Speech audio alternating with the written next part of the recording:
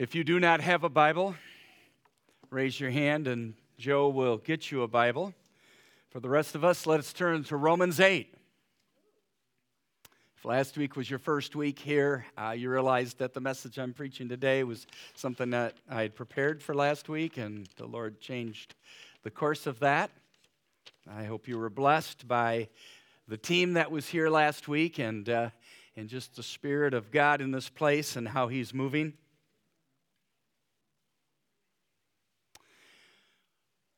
We're going to read from Romans 8, the first 4 verses. Anybody else? Raise your hand. If you do not have a Bible, that one is yours to keep. A gift from us. Nothing greater than the Word of God. And we believe that.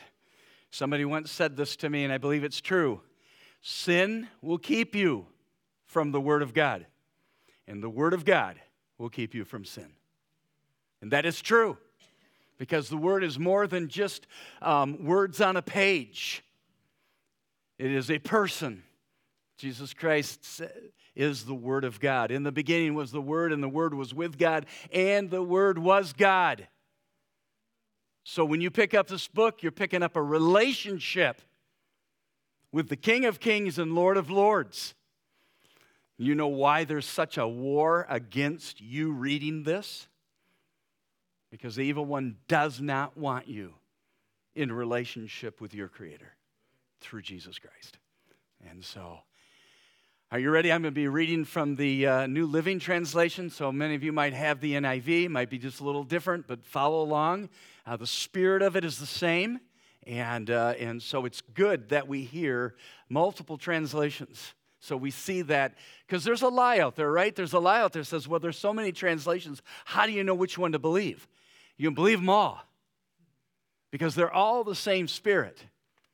All written by the Spirit of God so that our hearts can be ministered to. And so I believe that with all my heart. So as we read, will you stand with me in honor of God's Word? Romans 8, 1 through 4. We together? We together? All right. It says this, so now there is no condemnation for those who belong to Jesus Christ.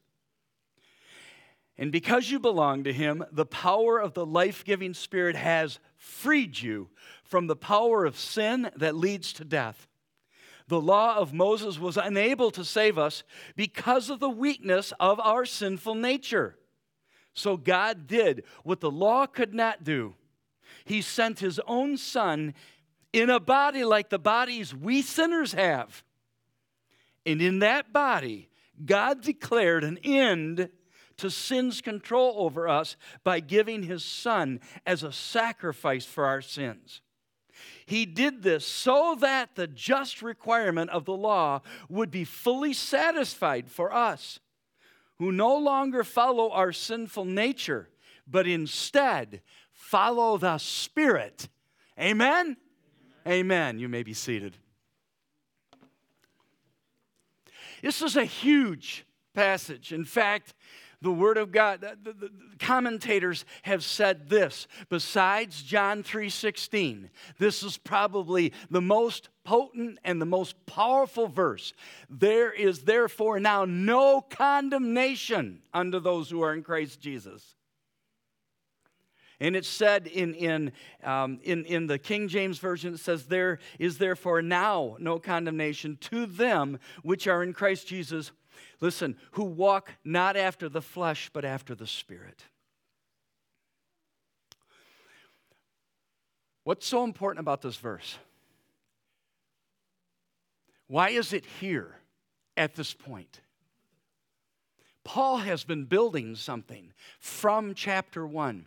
He's been showing us a picture. He's been building the gospel truth, but also alongside, he has been building the reality of the condemnation of our sin. So that why? Because he wants us to be destroyed? No, because he wants us to see the contrast between the two. He wants us to see the reality of the contrast. Just listen briefly to just the building of it. So in Romans 1, the 4th verse, it says that through Jesus, the Spirit of holiness was appointed the Son of God in power by his resurrection from the dead. So he's building this concept of the Holy Spirit from the first chapter. The second chapter says, the 29th verse, it says, no, a person is a Jew who is one inwardly. He's not a Jew who is one inwardly, but outwardly. It is the circumcision of the heart by the Spirit that makes a Jew a true Jew. In Romans 5:5, it says that God's love has been poured out into our hearts through the Holy Spirit. And so a believer's life, moved by the Holy Spirit, is a life of love. And then Romans 7:6 says that, as he's building this whole idea of the Spirit, that it is we've been released from the law so that we now serve a new way of the Spirit, not the old way of the written code. And so Paul is painting this picture of us, of the Holy Spirit and the movement of the Spirit from one, the power of our resurrection, the circumcision of our heart, the love that God's been pouring out, and it is the new way of the Spirit. And so this is coming to this place is an amazing moment, not just because of Paul building to the Spirit, but also because he has been, like I said, contrasting the two. So in chapter 1, he talks about that he's not ashamed of the gospel of Jesus Christ because it is the power of God unto everyone who believes. But in that same chapter, he says that God is showing his wrath against everyone who suppresses that truth by their wickedness. So we get, and then in chapter 2, he says, you got to realize that it is God's kindness that leads you to repentance. And then in chapter 2 says that no one can be made right with God by doing what the law commands. The law simply shows us how sinful we are. And so God's heart wants us to repent. God's law shows us that we're unable to do that without him. Chapter 3 says to the Jews, yes, there's a benefit. There's a benefit to being Jew because you were entrusted with the gospel. You have the counsel, the revelation of God. And yet in the 20th chapter it says no one can be made right with God by doing that. And so chapter 4 says, clearly, in the 13th verse, says clearly God's promise to give the whole earth to Abraham and his descendants was not based on obedience of God's law, but on the promise and the fact that a right relationship comes by faith. And then he says in that 4th chapter, for the law always brings punishment on those who try to obey it. The only way to avoid breaking the law is to have no law to break. Isn't that true? Yeah. It's great. Chapter 5 says that since we've therefore been made right with God and been brought to peace with God because of Jesus Christ, his atonement, we have this hope now. And yet, when Adam sinned, in verse 12 it says, sin entered the world and Adam's sin brought death. So death spreads to everyone. So you see how he's contrasting it, right? And you guys, are you getting this? You live in that reality? You live in the reality that you see your death, the death of your sin. You see where your natural self is bringing you. And do you have the hope that there is a hope beyond that in the gospel? And that's in chapter 6. He basically is putting together a pattern saying, you know what? This is the way it happens. You die to yourself and you arise in Christ. It's not about Mary getting better as a person. It's about the fact that Mary dies to Mary and arises in Jesus Christ. And how do I know that? When we no longer allow our body to be used for unrighteousness. We no longer become an instrument of unrighteousness, but of righteousness. That reality is Mary lives that out in the power of Jesus Christ. And then Paul goes, but you know what? I'm in this reality in chapter 7. You know, the good that I want to do, I don't do. But the evil that I don't want to do, I keep on doing. And if I do what I do not want to do, then it's no longer I that does it, but it's sin that lives within me. Right? Anybody understand what he's talking about there? I do. I do. But then he ends that chapter, and that is the transitional verse to where Romans 8:1 comes in. Because he says, what does he say? Somebody tell me, what does he say when he gets to the end of chapter 7? What does he say? Yeah, but he first says, what a wretched man I am. That's important. What God is trying to say to us is that you got to get to the end of yourself. It's not about you. What a wretched man I am. Now, this is the man who wrote most of the New Testament, and he called himself a wretched man. And yet then, thanks be to God through Christ Jesus. So there's your transitional into there is now therefore no condemnation unto those who are in Christ Jesus. This verse is unparalleled in my life.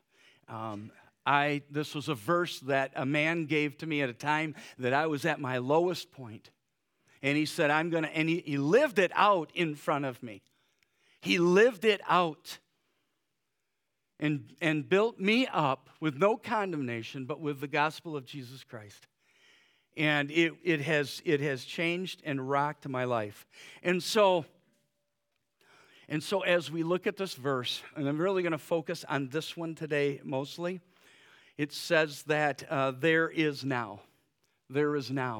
That what that means is that something has changed in history. Something has changed at this moment that he could say there, okay, now I've gone through all this. You see your sinful self. You see the gospel. And I'm telling you, there is now, therefore, no condemnation. Now, what's the difference? It's Jesus Christ. It's Jesus Christ and him alone. Listen, I get the fact that some of us are going through and have gone through some very difficult things. And that those things beg to destroy you. I get that. I get that with all my heart. But I am telling you, they can't. No matter where you're at, no matter what you've gone through, no matter what situation you're in right now, that seems the most impossible thing. And you're just like, I don't know where I can go from. I am telling you, in this moment, they can't destroy you if you'll trust in Jesus Christ. They can't destroy you. Hebrews 10 says this, for the 14th verse, for by that one offering he forever made perfect those who are being made holy. Yeah.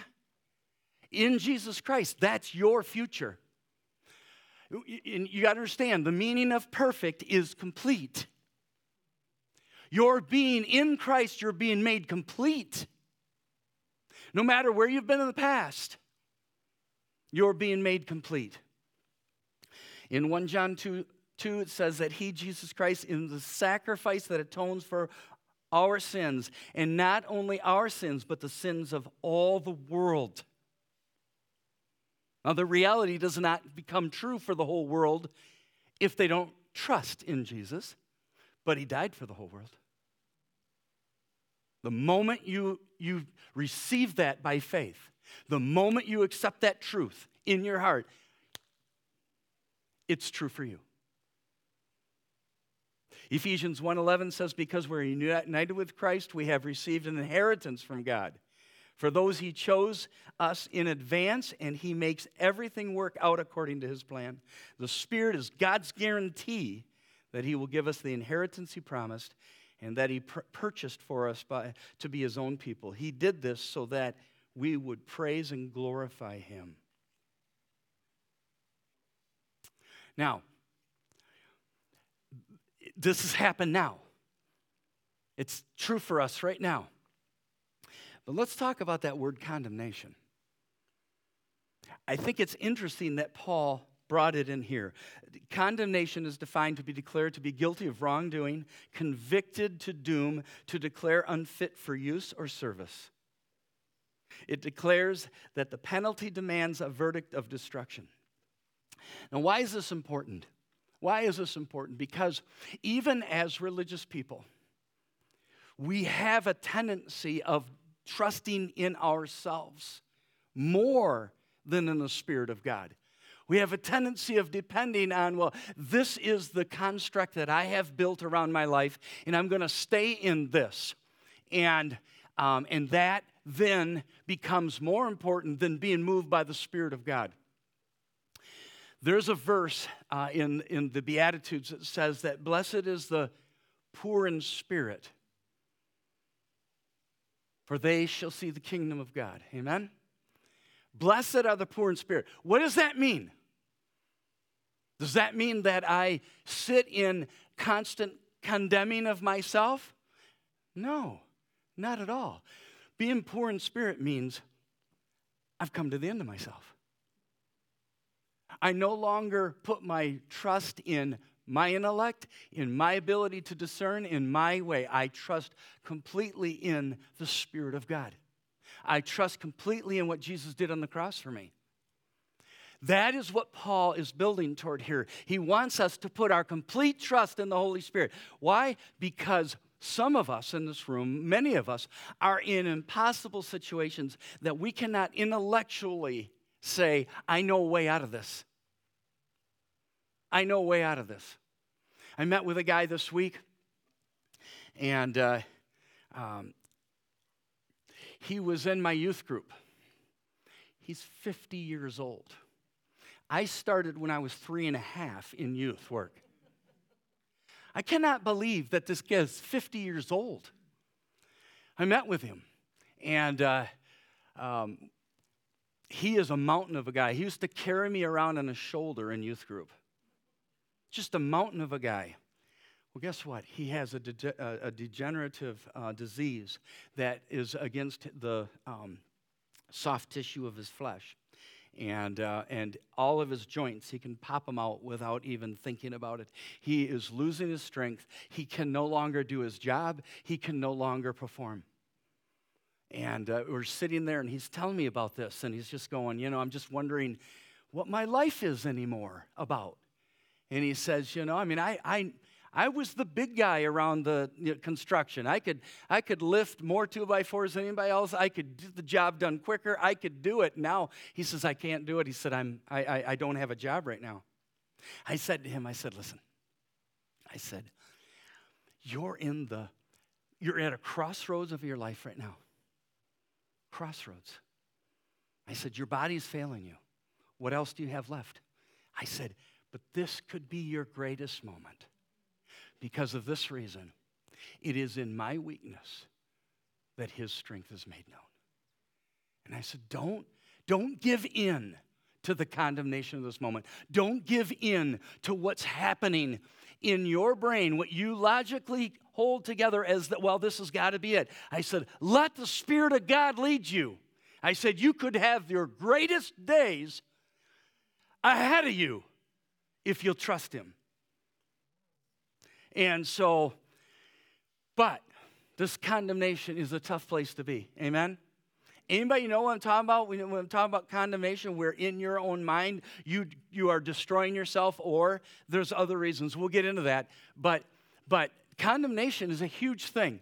The Old Testament gives us a picture of this. And if you want to read it later, do that. I've got it here. Zechariah 3, 1-2 says this. It says, then the angel showed me Joshua the high priest standing before the angel of the Lord. The accuser, Satan, was there at the angel's right hand making accusations against Joshua. Now, one thing I never noticed when I saw that passage was that he was at the right hand of the angel of the Lord. What does the right hand represent? Authority. Yes, authority. The accuser, because of sin, has the authority to speak and to accuse us of our sin. Now think about that. Think about that for a moment. Yeah, he does. He's not wrong. in what he's saying. Is he? Is he wrong? He's not wrong. When he said and accused me, and accuses me at times, he's not wrong. Anybody here perfect? Anybody here got it all together? You know that he has been making a record of each one of our lives of the things that we've done. Yes, he has. And he's not wrong in saying it. I'm going to leave it there. I know that's a dangerous place to leave it, but it's true. You've got to think about that. And the thing is, listen to me. I know this about some of us in this room. This week, some of us have had condemning thoughts. Some of us have had thoughts in our minds of failure, of worthlessness, of weakness, of our life going nowhere, and of hopelessness. It's true? Yeah, it is. Yeah, it is. So where do they come from? I first want to, before I go on with that verse, I want to talk to you. This is where it comes from. Listen to me. Don't look away. Don't sleep. Don't listen to me. First, it comes from the voice of our past. Remembering our failures. Those are things that come back and accuse us. This is a true statement. A lot of people move forward in sin because of their memory of their past. It's so true. Where a lot of sin comes from is the fact that there is an accusing voice within our own heart that continues to speak at us and say, remember when you did that? Remember when you did that? You're nothing. You are worthless. You are, am I speaking to y'all? Yeah. Okay, second thing. Some come from voices of people who believe that we should be destroyed. There are people that want to see you destroyed. Now, I want to make a very clear and crisp distinction here. I have learned as a pastor that when people criticize you at times, you got to listen to the spirit of the criticism, because some are your best friend. They're saying things to you that need to be said to you. Okay? I get that, and I don't discount that. But you have to listen to the Spirit. A spirit of condemnation will always speak to you out of the desire for you to be destroyed. A critic who loves you is somebody who is building you up with things that they care about you about. Listen to that, because especially in our day and age, people are so worried about the offense, they don't listen to the spirit of what's being said. And I'm telling you, you will grow with somebody who loves you enough to tell you the truth. You will. So that's the second one. But I want to say something too. If you're on TikTok, get off it. Hey, I just...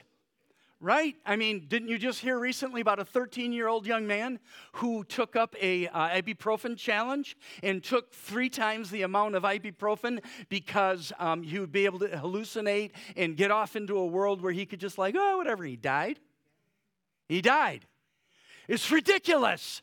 Social media has been such a condemning voice that you hold in your hand and carry with you everywhere you go. Stop it. Stop it. And then so that's the second one. Voices from our past, voices coming from people, even on social media. And third, obviously, the accuser, like in Zechariah, the evil one is accusing.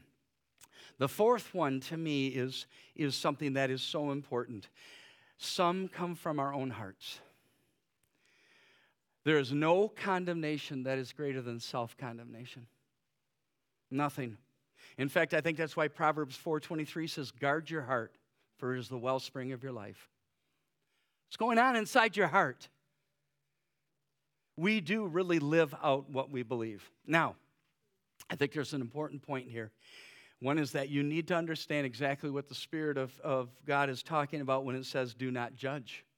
Because obviously, judgment is correct in this world. If we didn't have judgment, we wouldn't have courts, we wouldn't have traffic lights, we wouldn't have, there's all kinds of things. And again, going back to the critic who loves you, that judgment over you is a good thing because it's for your good and not for your destruction. But the goal of true judgment is never condemnation. The goal of true judgment is always to build you up.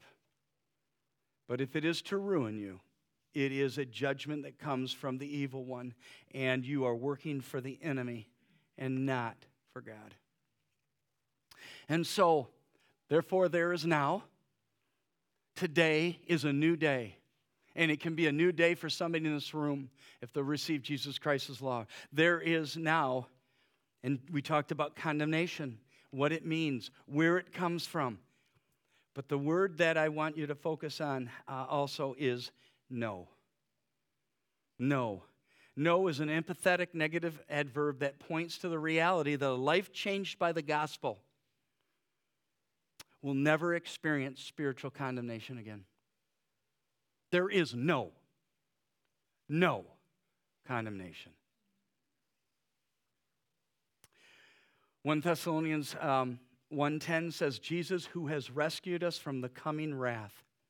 The greatest condemnation, listen, isn't what others think of you. It isn't even what you think of yourself. It's what God thinks of you.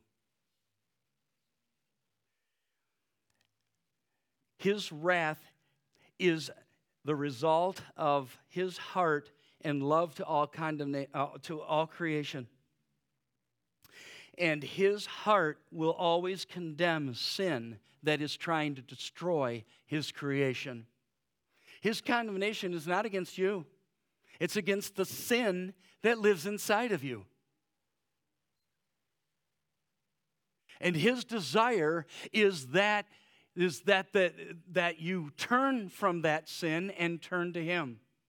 And he condemns the sin through his law so that you can see it, but not be destroyed by it, but actually see your great need of him and see that he is the only one. I've had somebody say to me that I have been appointed to go to hell. And the Bible says this in 1 Thessalonians 5:9, for God did not appoint us to suffer wrath, but to receive salvation through our Lord Jesus Christ. The heart of the gospel is that Jesus Christ has permanently and completely paid the debt for your and my sin. He's paid the penalty, the condemnation. He took the shame. He took everything on himself so that you could be released of it. Now listen, this is a freeing statement here. So we're not condemned for eternity. But the gospel says this. It happened not based on any form of perfection achieved by the believer, nor total eradication of sin during the believer's life. It's not on you. It's not based on you. It's based on him. For years, I tried to get rid of my sin.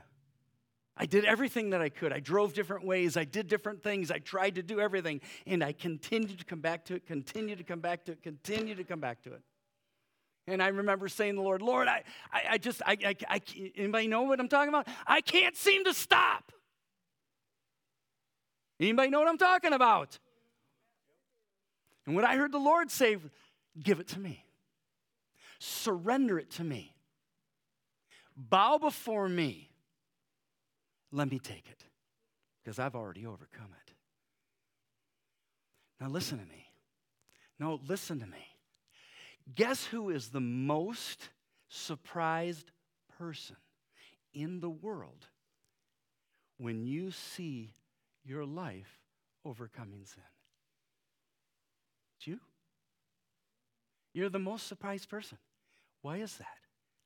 Because you're realizing becoming poor in spirit, surrendered completely to the Lord. He's true to his word. And he is your overcomer. People of God, it is the most freeing and most beautiful thing I've ever experienced in my entire life. It's not about Wayne. It's about Jesus. And there's freedom in that.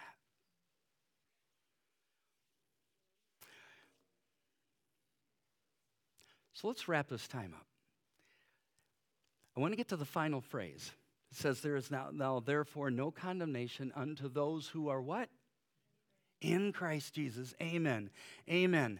In Christ Jesus. Paul is just saying that to us. So when I go back to Zechariah, I want to answer a question. Can I see Jesus there?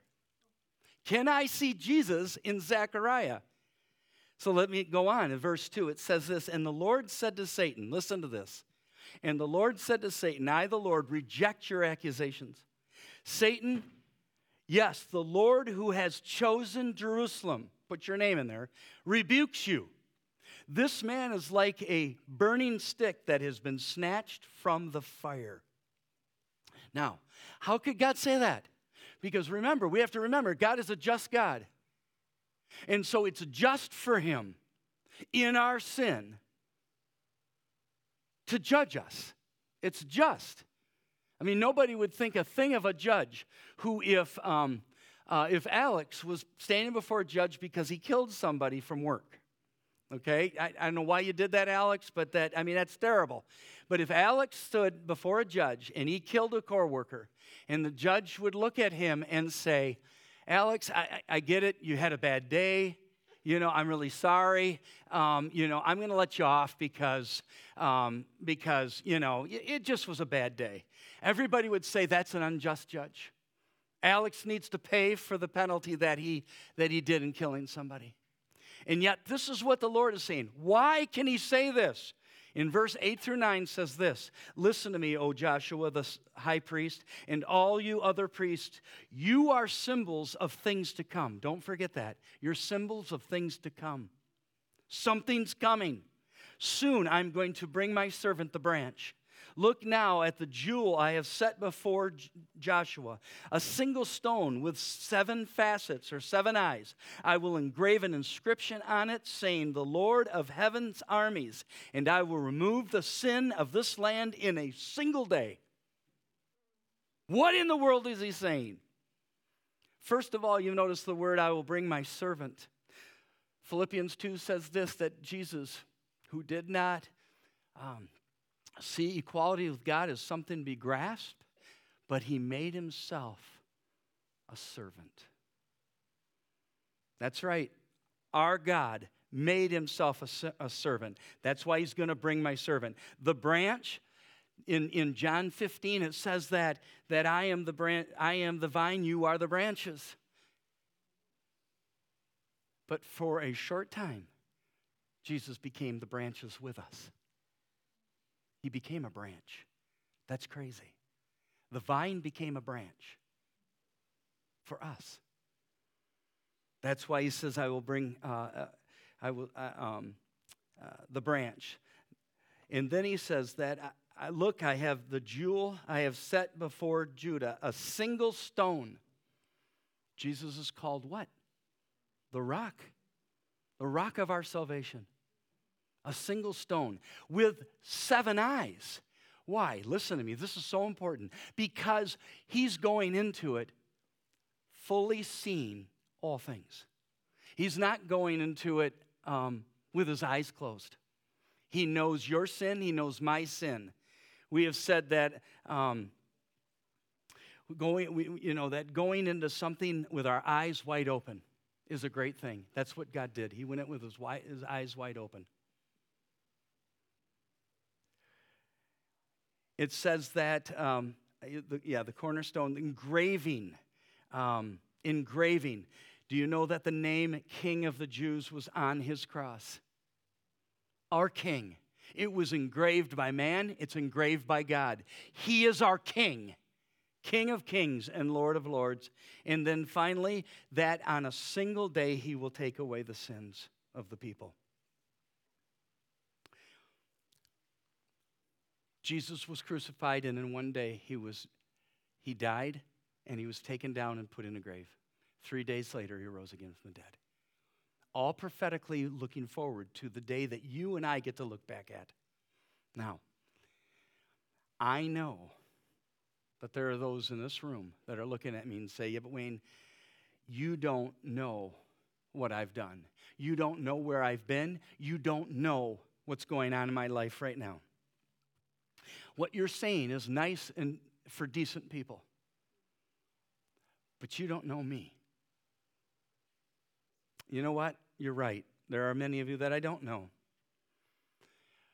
Can God forgive you? Can God forgive you? Can this be true for you today? I say, yes, it can.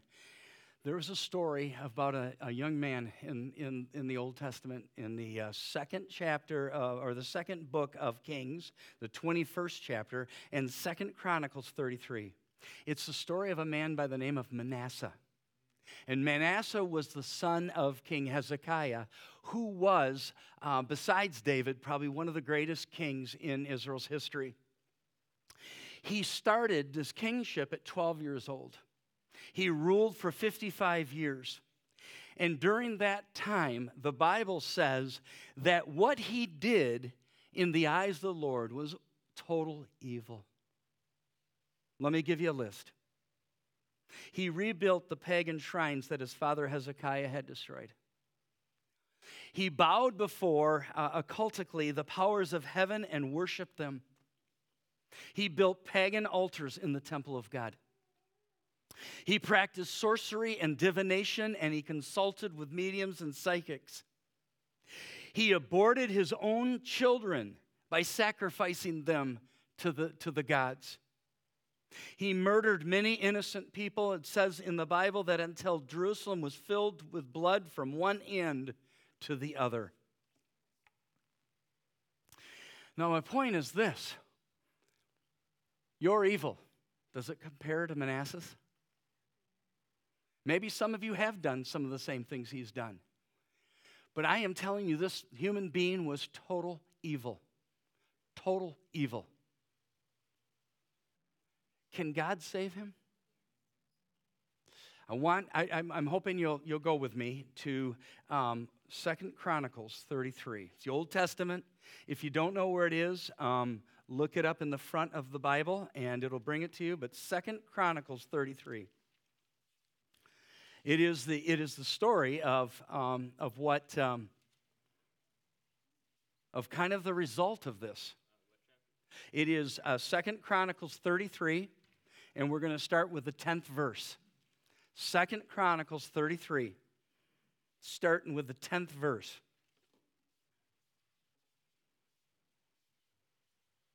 Are you there with me? Give you just a minute. So remember now the story. Remember what he has in his past. As I read this, I want you to think about this. What are the condemning voices that are speaking to him? His own heart. The accuser. Probably people in Israel are going, What are you doing? What are you doing? What are you doing in the temple? Accusations, voices. Here it is. The Lord spoke to Manasseh and his people, but they ignored all his warnings. Ignored all his warnings, right? Does God ever give up on us? Absolutely not.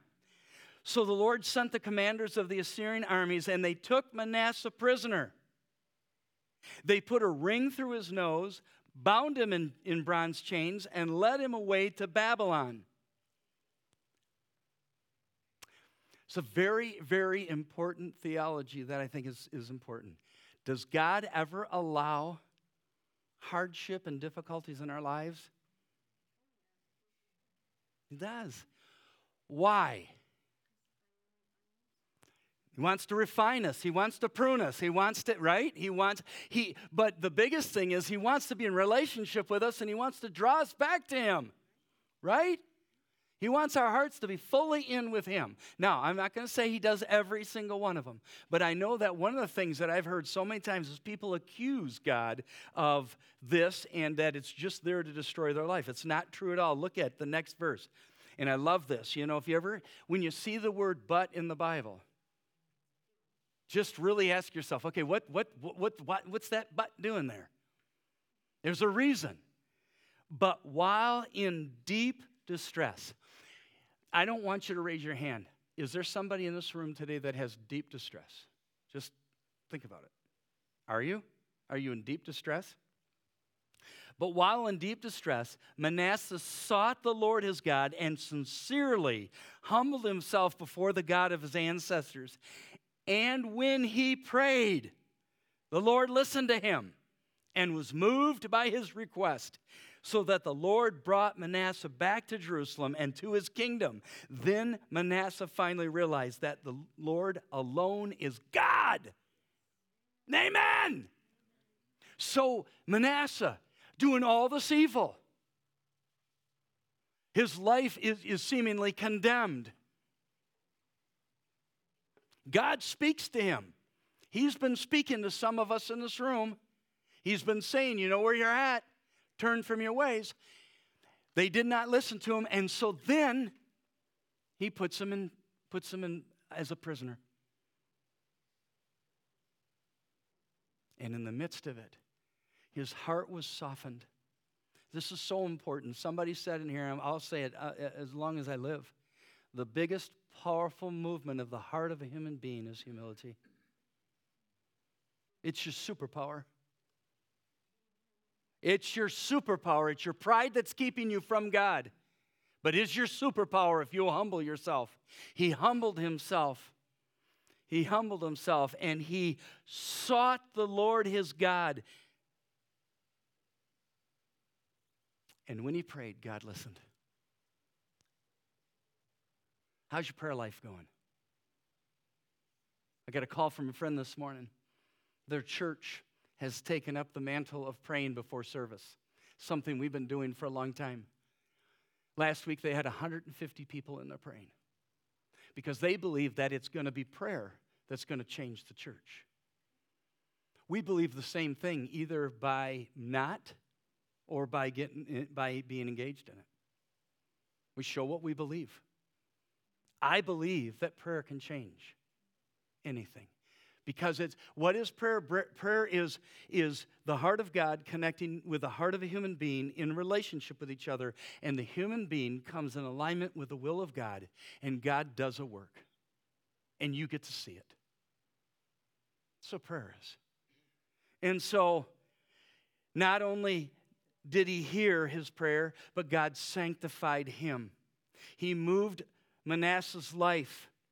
And he realized that God is the Lord alone. He sanctified his life, and he restored him. Brought him back to Jerusalem and gave him his kingdom back. You may not have done what Manasseh has done in his life. But that does not mean that you today, even in this moment, is not experiencing some condemnation within your heart. If you are today, I am telling you, if the Lord has said,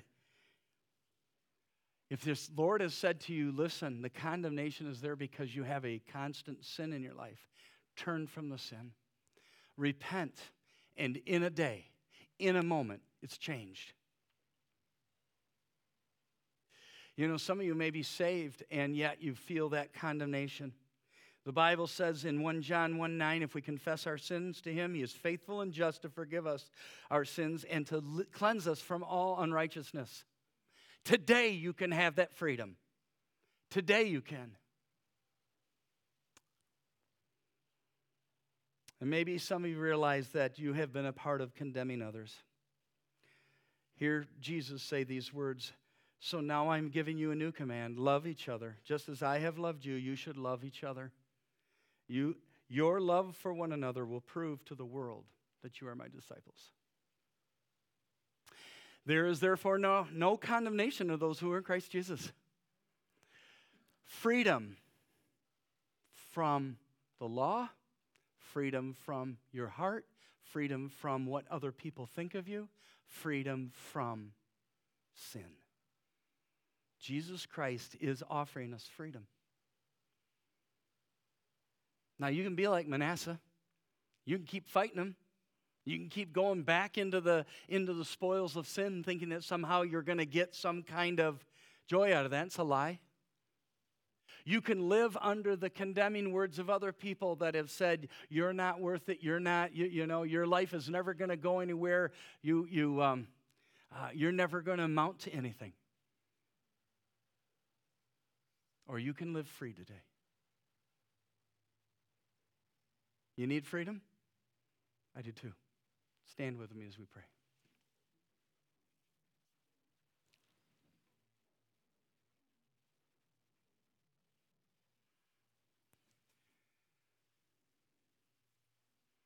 Pray with me. Heavenly Father, I thank you that you are in this place. I thank you, Lord, for your word that's true.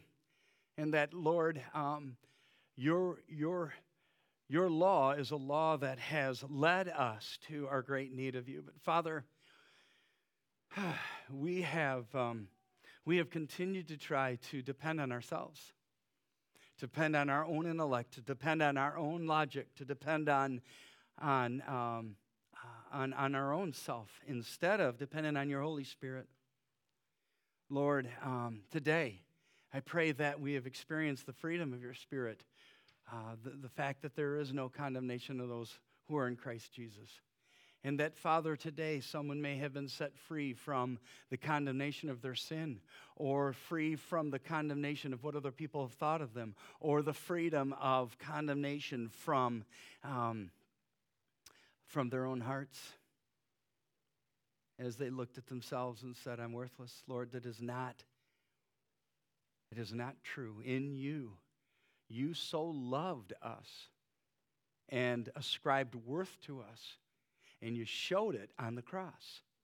And so, Father, I pray that today, that cross will become something brand new to someone, that cross will become reinvigorated in someone's heart who has been sitting as a believer and condemning themselves because they don't believe that you can overcome their past. And Lord, that cross will become a central focus for us as we walk forward, knowing what you've done for us and arisen from the grave, that we can live a brand new life. And we just ask that your Holy Spirit has complete control over our lives and over this place.